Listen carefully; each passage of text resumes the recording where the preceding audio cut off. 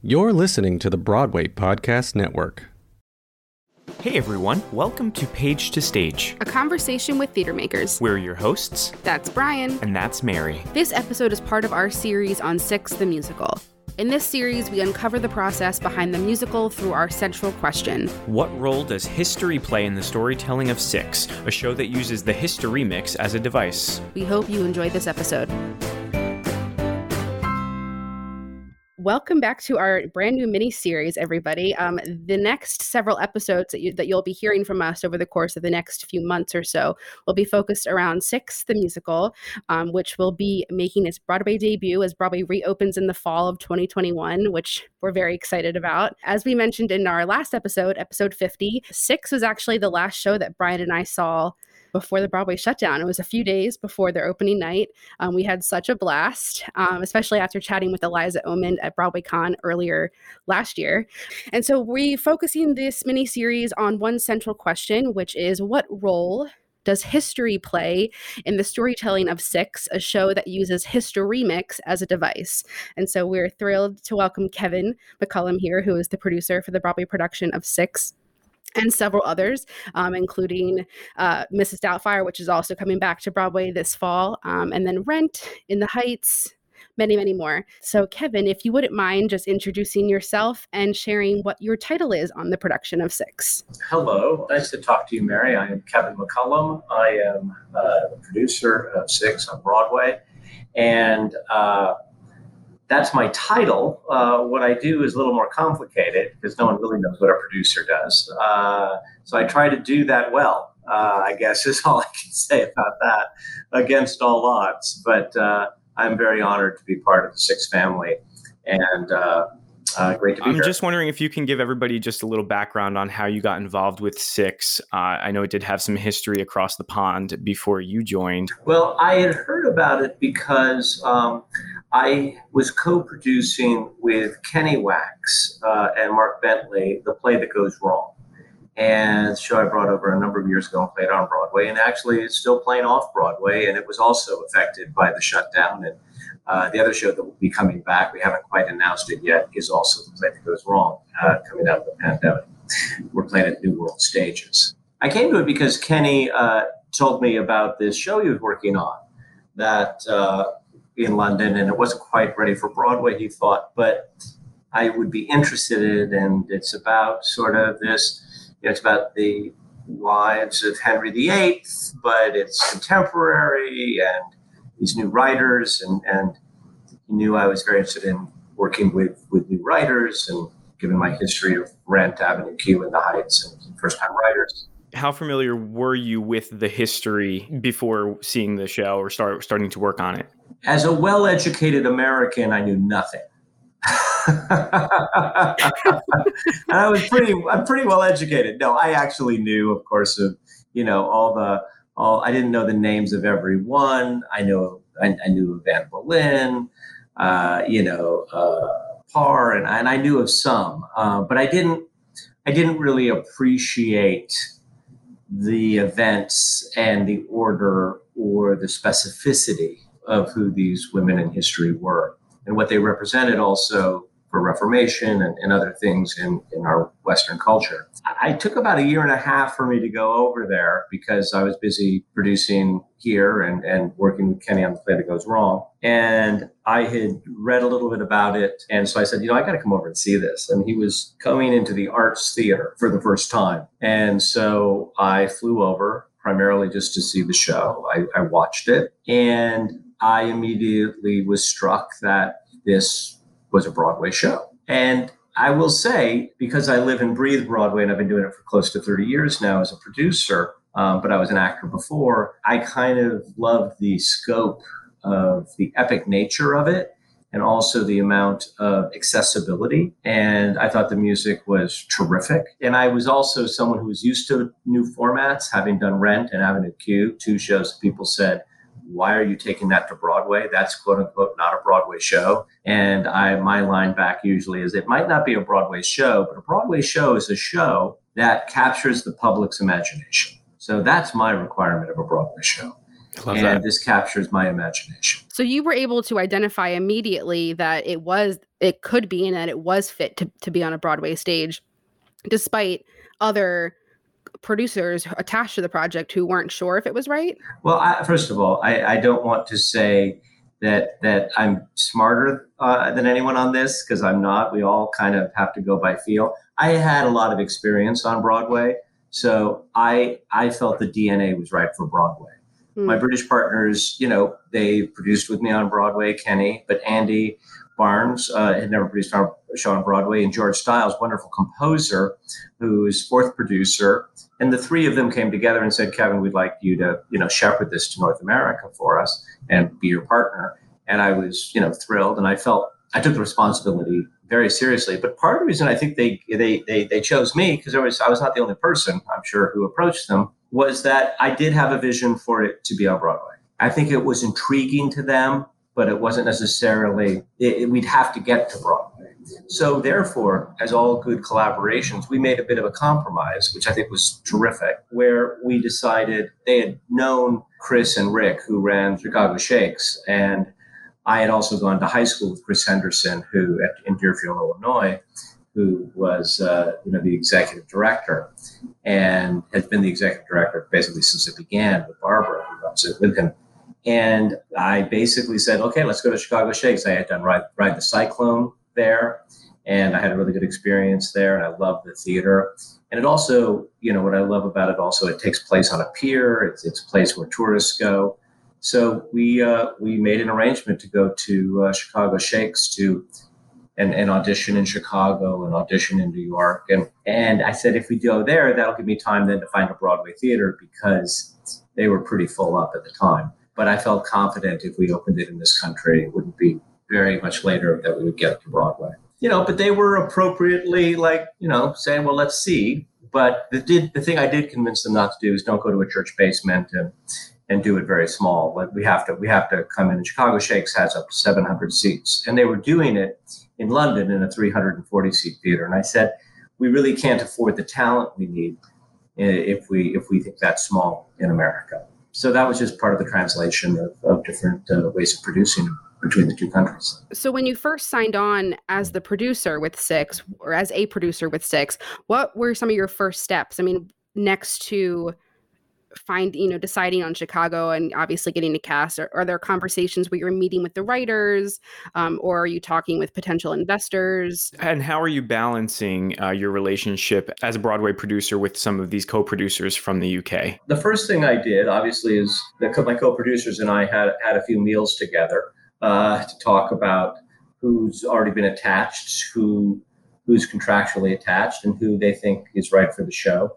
And very soon after that, I met the writers and just learned a lot from Toby and Lucy, and Jamie also, who's also the director with Lucy, Jamie Armitage, and Lucy Moss and Toby. And I was just very, very taken by how not only smart they were, but how they wanted this show to exist. And they were very aware of, that this was a female-driven story, even before, when they wrote it, before Me Too, before anything, but that sometimes that the stories of powerful females are maligned, and not only today, but throughout history. And I was raised by a single mom who was an amazing person, and I learned a lot of my strength from her. And she passed away when I was 14. So I've been defined by kind of this orphan mentality where I've had to kind of make my way. And I loved how they approached their characters that they had created. And it wasn't about, well, we want to, how much money do we make? Right? It wasn't that. It was purely about process, speaking of your podcast, about the kind of generosity of spirit and humanity that they wanted their show to have. In so much, I learned a lot about how they audition. It's not like, thank you very much, one at a time. They bring in groups of women who they're looking to be their queens, and they use the terminology of, everyone is a queen. And this was before it even became, I started hearing it everywhere. They were using this terminology, and words, matter, especially when you're a storyteller in live theater. They matter in politics too, but unfortunately some people don't realize how much they matter. So that's one of the things I love about theater is that we're reminded how powerful words and storytelling are. So they had that ethic, and that excited me to work with these very, very bright individuals that defied their age because they truly were wise people, and that got me really excited. I would say one of the most exciting things that I found about your career is that you have made a name out of yourself for really working with new writers and new creative teams and bringing them to Broadway and having them make their Broadway debut. And I'm curious, dating back to even just Rent as being like the earliest that comes to mind immediately, what have you learned along the way about bringing on new and potentially what other people might call greener creative teams as they're making their Broadway debut? What have you learned about that process? Well, it's hard to make a generalization because they were all amazing, wonderful people. But Jonathan being the first, Jonathan Larson for Rent, to have that experience was great. He was at times stubborn, but he was super smart.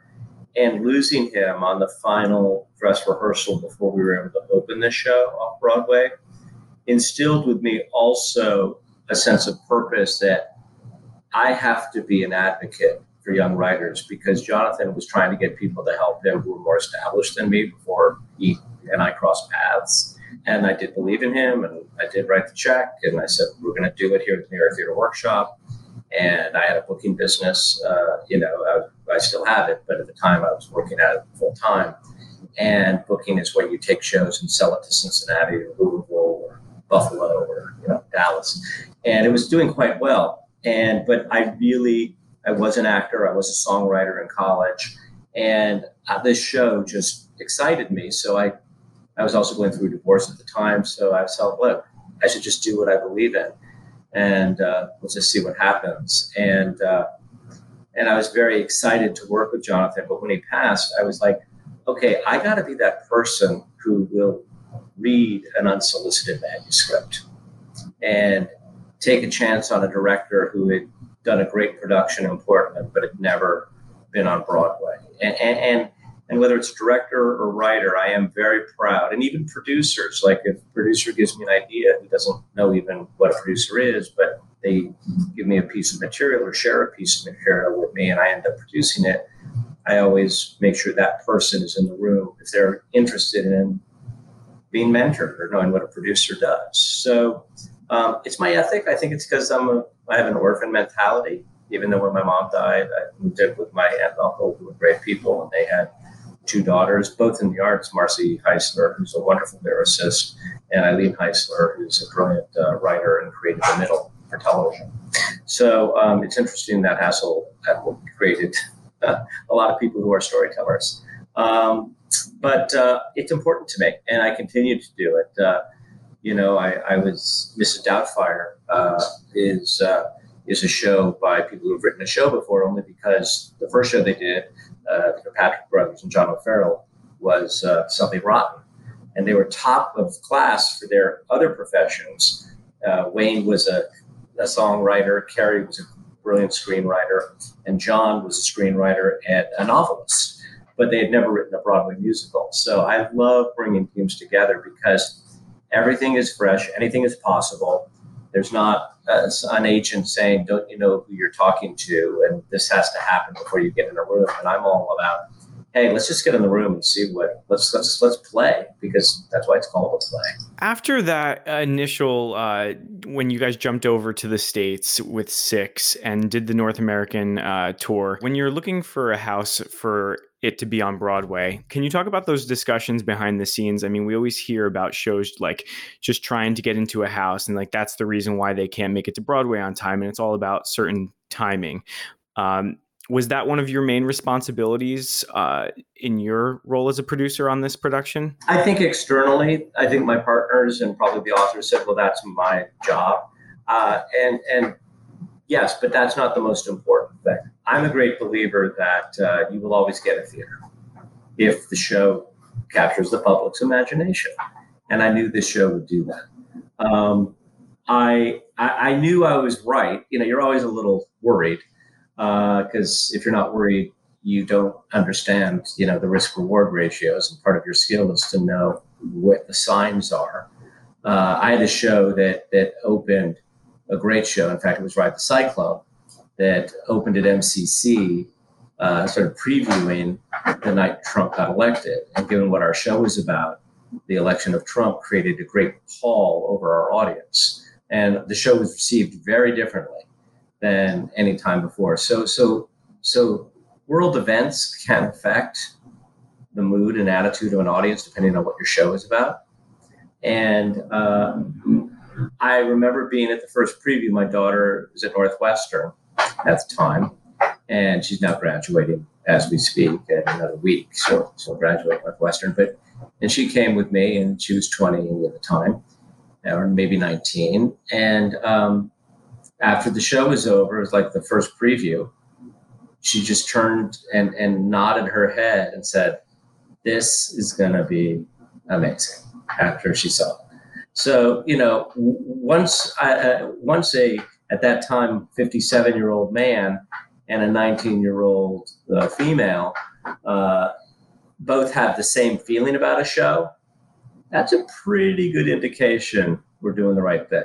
And at that time, Chicago Shakes started the run with 500 seats because they have an accordion kind of audience. They could build it up or make it smaller depending on what kind of shows they do. It's a very flexible seating. By the time we closed, we had to add every seat possible, which was 717. And I think we went from a 6-week run to a 13-week run. So, sometimes you'll extend 1 or 2 weeks. Usually you don't double the run. So by the time that was done, it was pretty clear we had a path to Broadway. So I want to say, like, by the 3rd week of Chicago, I was already in deep discussions of what Broadway theater I wanted. And when you do that, there's a myth about Broadway theaters that, producers are kicking other producers out. But that's not really what happens. Every show has a stop clause, meaning if you do under a certain amount of business, the theater owner on Broadway can ask you to leave because you're not living up to how much, you should earn in that space. But most theater owners, in my experience, have been very benevolent about that, where they say, look, and I as a producer never want to kick another show out because I know how hard it is to keep the show running. But a lot of times theater owners might say, hey, you might want to think about closing at the end of the year. And if you do, maybe we'll give you a little break on the rent so we know we can book our next thing.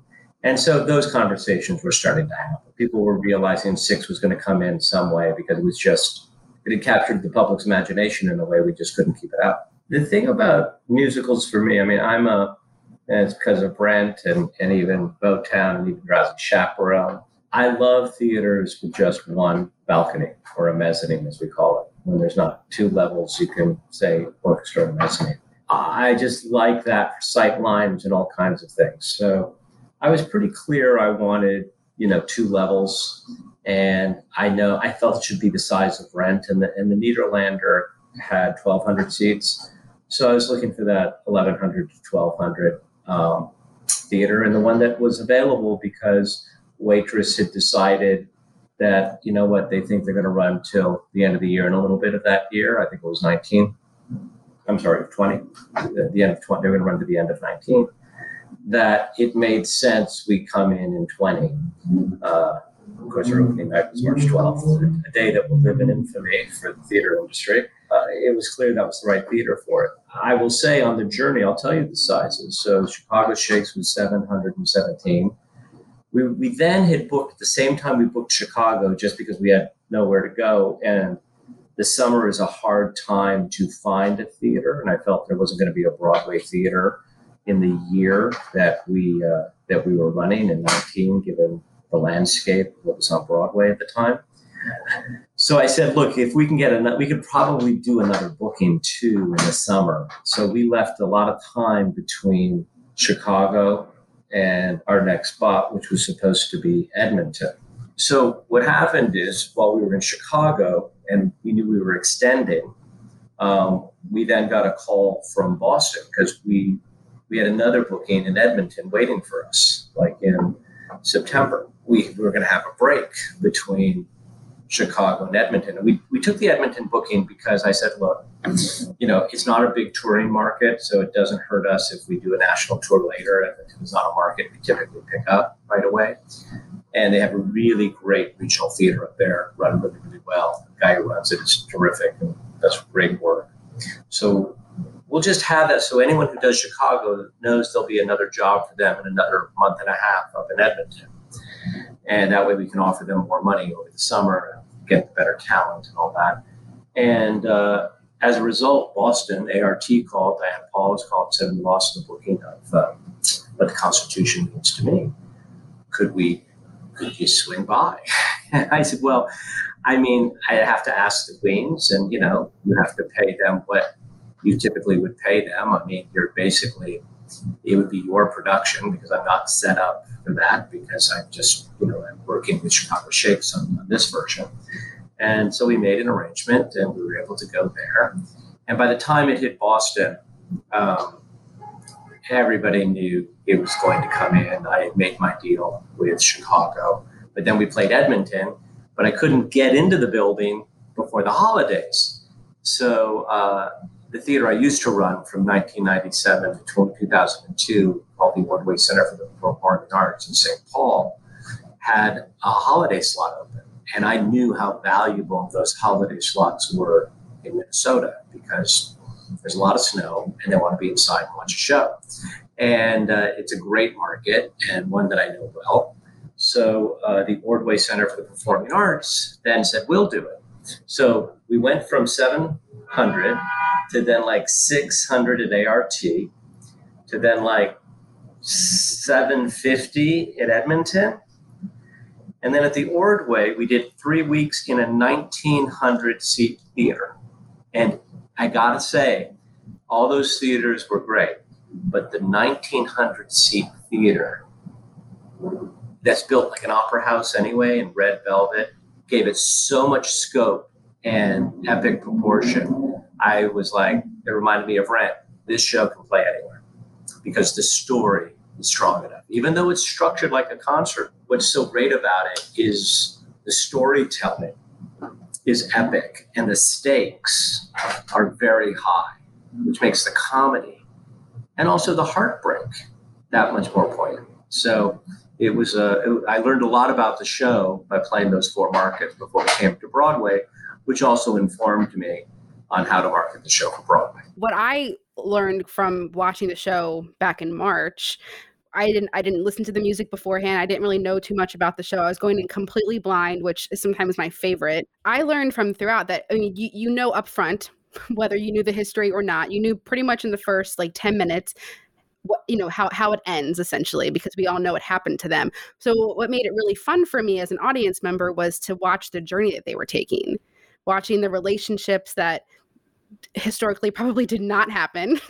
or historically did not happen, but to see how they were interacting with each other and how the story was progressing with them individually, but then also as a collective. So that's one of my favorite parts. I think one of the things that the show does, and it's we all remember, every show is a silent contract we make when we enter a theater that we're going to root for whoever says it's their story, and and our obligation for a show is make sure we tell the story in an entertaining way. Otherwise, we're going to lose you, Mary, and you're going to say, I don't know what the hype is, and I'm going to leave. So what we do is everyone is complicit in making sure that we have a great shared experience. And I think what I love about this show, and other shows do this, Rent does this with a direct address to the audience, we begin Christmas Eve with me, Mark, and my roommate Roger. We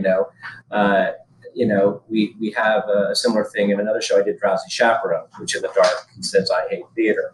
You're inside the head of the audience, and even in the Heights, Snobby comes out, lights up on Washington Heights, up at the break of day, wake up, I gotta chase this little punk away. So we're making those contracts in those first moments of the show, and how the women enter and what they say to us is who they are. And we immediately know they're strong, and a lot of stuff has gone down that they've had to endure. And yet they're here with humor and intelligence and an indomitable spirit because they're all unbreakable in the story. Yet they are living in a world that is unfair. And we see our world through the portal of 500 years ago to put in perspective everything we're dealing with. And that's where this show is very not only entertaining, but healing and surprising. And Mary, I think you understand that because you've seen it. And I'm sure your listeners who haven't seen it, even if you've listened to the album, it's a very different experience when you're in that chamber watching these 6 powerful queens tell their story. I love listening to the way you're talking about the storytelling, because at least for me, when I think of producers, I think of a lot of logistics. I think of a lot of like paperwork and like contracts and stuff like that maybe you're dealing with. But I'm wondering if you could pull that back for us and maybe share if there's any part of the creative process that is creative for you as a producer and what you like about it in that way that might be different and defy what people might think about producers. I look at myself, if I can be as bold to have a perception of myself, because we never really know what we are. It's for others to determine by who chooses to be in the room with us. But I am very, very much about why we are telling the story.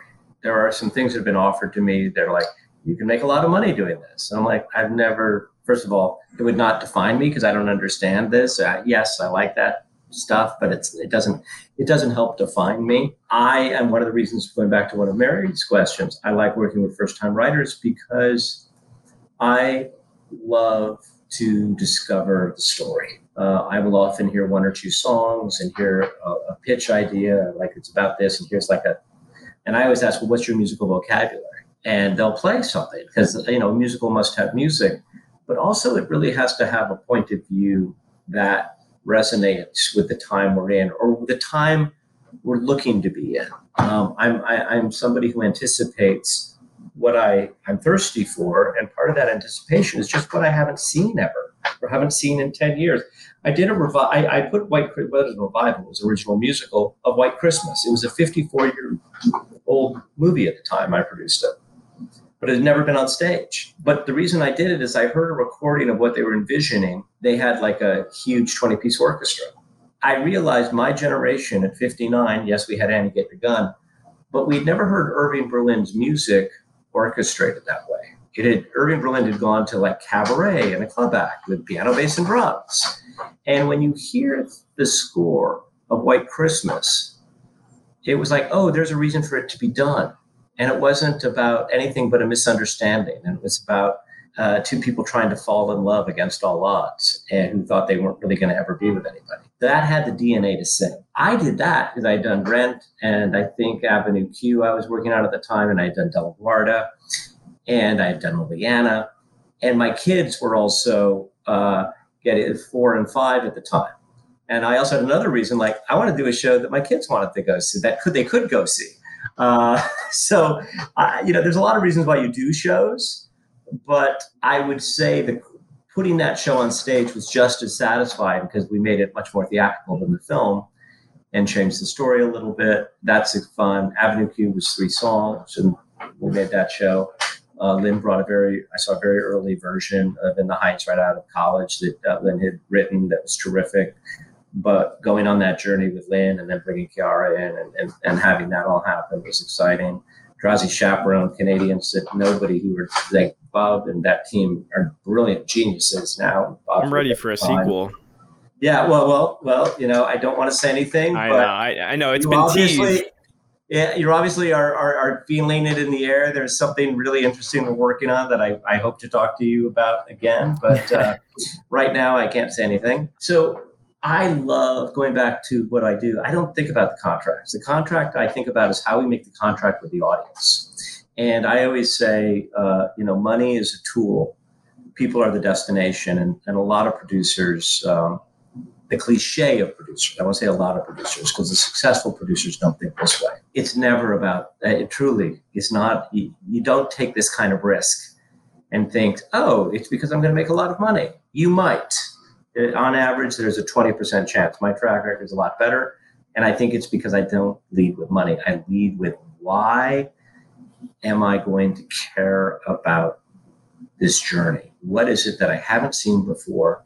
And what is it about the vocabulary of storytelling that is surprising. And that's kind of where I spend my time, because I had the good fortune of being an actor. I lead with my vulnerability. I'm as a producer, I don't think about being the boss as much as having the person to open up the room, make sure the bathrooms are clean, and that there's food for people to do their best work. Thank you. I mean, I thank you for saying that, because I think a lot of, and even our listeners who are listening now might think what you've said as a cliche producer. I was almost anticipating more of a structured response in terms of like, there's a formula to knowing if things are going to work. There's a formula behind what a producer does. But it seems like, I mean, you've even just said you wear your heart on your sleeve and you lead with your passion. And I think that's huge. And I wanted to point that out for our listeners to go back and re-listen to the last 5-ish to 10-ish minutes. I don't even know what I said. I just kept talking. So. No. But I think it's important, because I think there's definitely a stereotype around what a producer does. And I think we've only chatted with we've chatted with 2 producers now on the podcast, and each have, all 3 of you have shared very unique experiences. Every person's journey is so different, as we've learned and as we know. But to hear like your side of things and how you approach a piece of work and communicate and work with new creative teams is very refreshing. So thank you for sharing that. I did want to ask a question about going back a little bit about where we were talking about the different stops along the way. Knowing that the show was originated from the West End, it was a very English British story. To bring the story in this nursery rhyme over to American audiences who may or may not know like the full story. Like you said at the beginning, you maybe knew like 1 or 2 or 3 of the stories from the nursery rhymes and the history. What was that like with educating the audience of this brand? Because it was very successful overseas, but then bringing that over, do you think that having the multiple stops before coming to Broadway really helped get that message across, or was it more or less just showing the people who, that this is a bunch of queens on stage who are celebrating, female empowerment? Yeah, I think what it did is it didn't necessarily, I think the people who saw the show decided to get more educated. But I did something similar that we did in Rent. When we first opened Rent, it was very clear some of the audience weren't quite sure who Benny was or who Mimi was to Benny, because in the middle of the first act, probably got the Bohème, he's sort of like, hey, I was with you last night, and Roger doesn't know, but Roger's stating what happened, who's who, and we don't see Maureen until midway through Act 1, but we hear about her.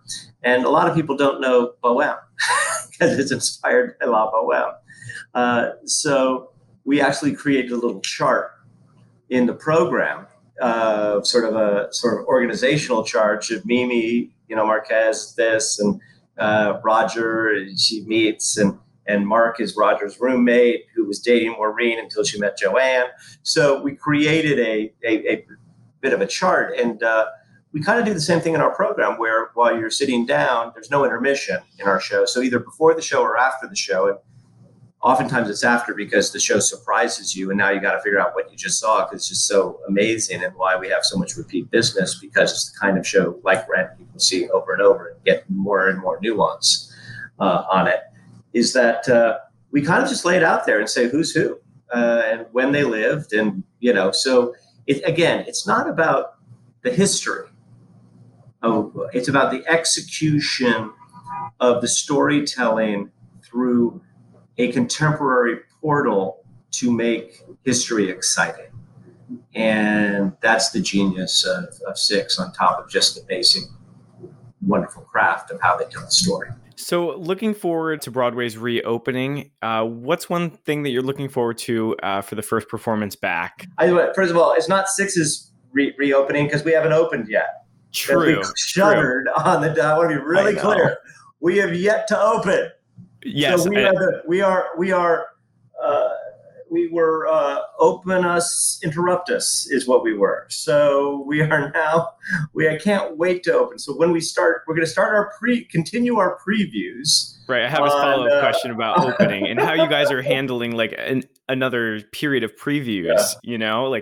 I think we're all grateful, because again, these are brilliantly talented women who play our queens. And but doing a show is a muscle. These are athletes. These are also emotional athletes. It's not, you can play a game and, be in a bad mood and still get a double, but really to perform, the audience has to believe you. You know what I mean? And we've talked to them all, and they're excited, and we're getting ready, and everyone's getting back in shape, and we have to check all the connections in the theater. We've made sure that theater has remained very, very clean, and it's monitored once every week by the engineers, and we had to take some of the costumes out just to be sure that there would be no dampness or anything. And we've had some damage to some of them that we're going to have to replace, which we'll do as soon as all the wonderful artisans return, and we're getting all that scheduled. But there's a lot to do. People's feet might have grown differently, and the shoes might not be as comfortable as they once were. We'll have to relook at all that. So we're truly getting back into shape, but we're going to have a nice rehearsal process in rehearsal rooms. So, the first preview will look like we haven't stopped at all. But I promise you there's going to be a good, we're starting now. There's at least 12 weeks of prep to make that first performance dazzle. And that'll be on September 17th. And then our opening night, we have less of a preview process than normal. Usually it's about 4 weeks. We only have about 2.5 weeks. And the thing I'm excited about is my colleagues on Broadway also really felt for us, because it was our opening night, and they know how special opening nights are. So we are going to be the first opening night of a musical for the beginning, the beginning of Broadway again.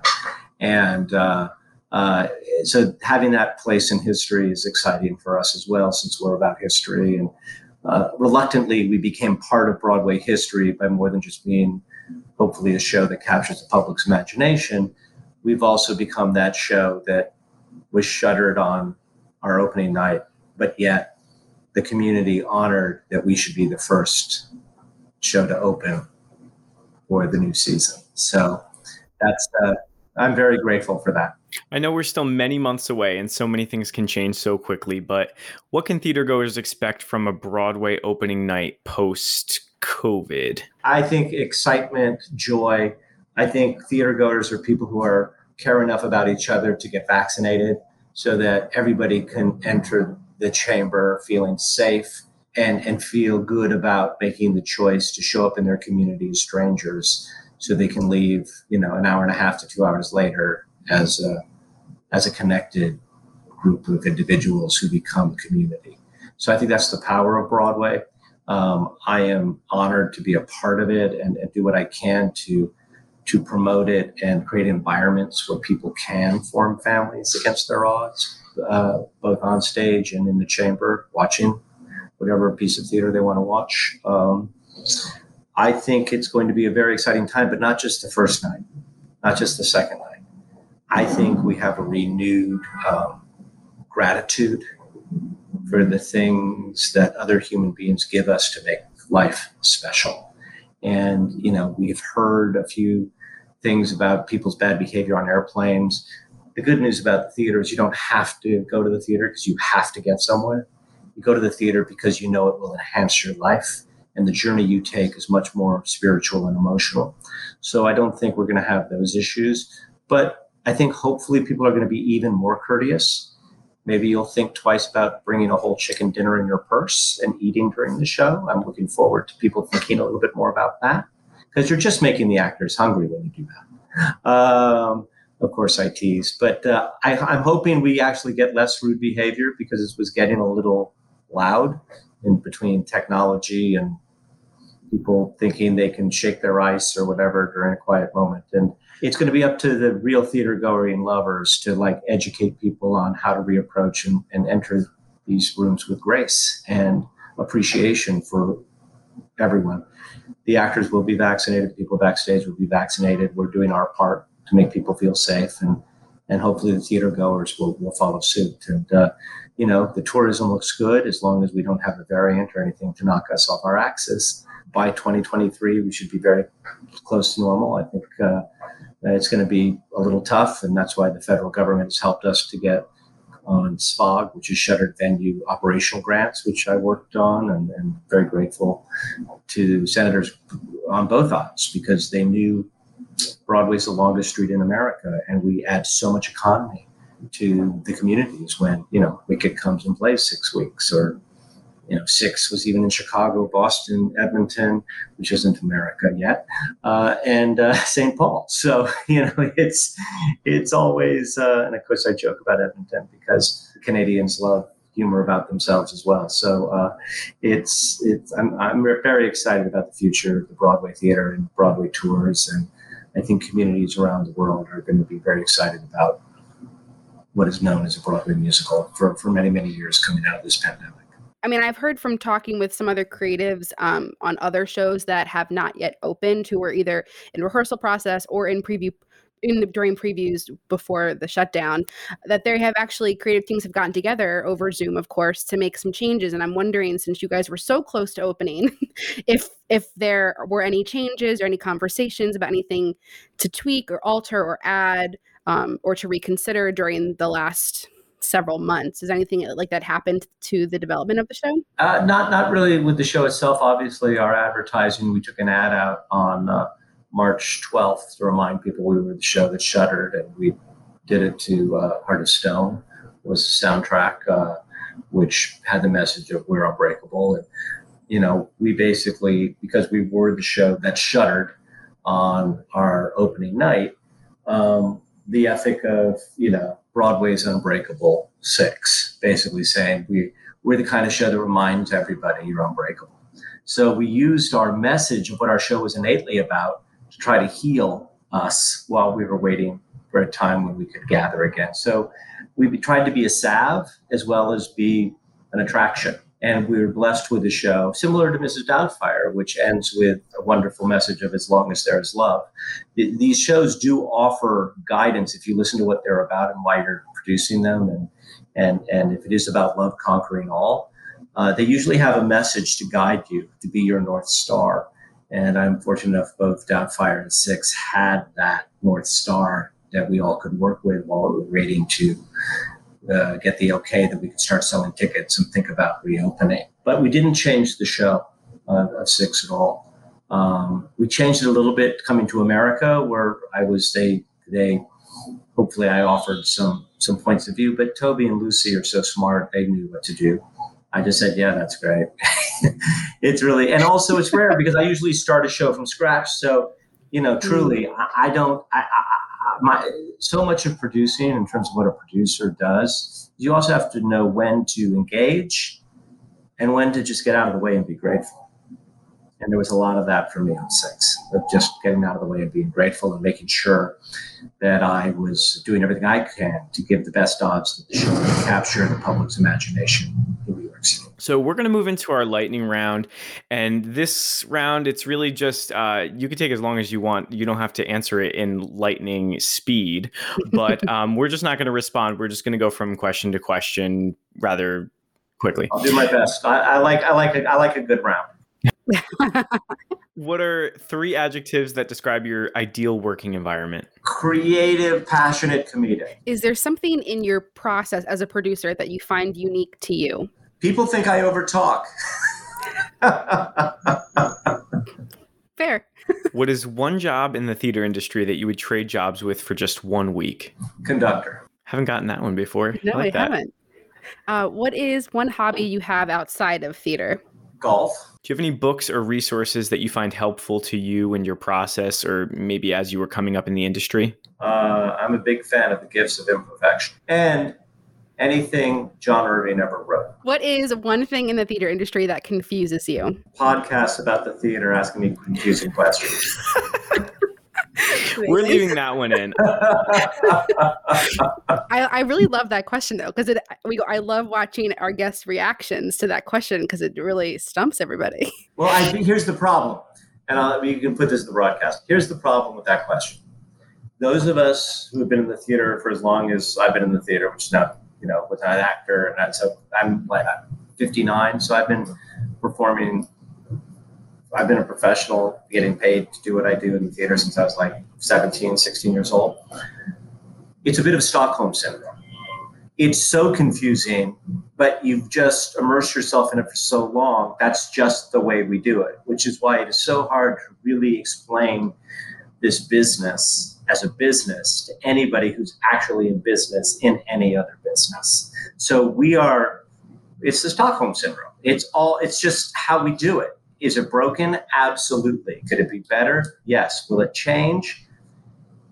That's the drama of the theater. Maybe not. That's a great answer. And Mary, you want to ask the final question? Yes. Okay, so this is our final question for you. What's your favorite part of the development process of a new show? My favorite part of the process of a new show development, for a musical specifically, because I've done some plays, but let's just talk about musicals, is the Sitzprobe, which is when we play the music with the orchestra. It's the first time the orchestra comes together with the actors, and that's why I would trade places with the conductor, because it's just magic. It's exhilarating. Yeah. I got goosebumps thinking about the first one of the first show back. Amazing. Well, thank you. Thank you. Thank you. And Thank you. My pleasure. Thank you for your passion and your interest. And if you need to explain what a Sitzprobe is, I understand for people. And that's different than a Vonderprobe. A Vonderprobe, you do it from the stage. A Sitzprobe, you kind of are outside of the chamber. Amazing. When you do it. Yeah. Well, if you just want to shout out again, how can people find you? Are you on any social media for them to follow, or the show's social media? Here's the thing, folks, about me. I've actually never had a Facebook page, a Twitter page, a Snap, Crackle, or a Pop page. I do have my shows, and my kids and my wife tell me what I need to know, and it gives me more time to keep producing shows. So, but my shows, Six, the musical is Doubtfire. We start previewing Six on September 17. We start previewing Doubtfire on October 21, and we're about to announce when we're going to start previewing The Play That Goes Wrong off Broadway. And that's sort of what I've been up to since we've been allowed to get back into the theater and get those shows up. Well, thank you again so much for being the first guest to kick off this series on Six. Looking forward to Broadway's reopening and your official opening of Six in October. The official opening of Six, which will be the first opening of the Broadway season. Thanks everyone for listening to this episode of Page to Stage. To keep up with us, you can find us on Instagram and Facebook at Page to Stage Podcast. If you enjoyed this conversation, we have other episodes with theater makers from Six the Musical. Check them out. Until next time. That's Brian. That's Mary. We'll see you later. Have you ever wondered how your favorite performer actually feels? Well, here's your chance. Welcome to The Quiet Part Out Loud with me, Bobby Steggert, Broadway actor and now a therapist to a whole host of Broadway creatives. Part interview, part therapy, this is not your typical podcast. We'll go right to the heart of things with some of your favorite artists, what they still struggle with, what lessons they've learned, what they haven't figured out yet. There's enormous power in saying the quiet part out loud. Are you listening? Hey, it's Leslie Odom Jr. here on the Broadway Podcast Network to tell you about the Rise Theater Directory, a program of Maestro Music. Rise is a national online resource designed to connect and empower backstage and administrative and creative theater professionals from underrepresented backgrounds. If you work or aspire to work in the theater community, this can help you find your next project. And if you hire theater professionals, search the Rise Theater Directory to find your next team. Create your profile now and get more information by visiting risetheater.org. That's theater with an RERISETHEATRE.org, because only together we rise.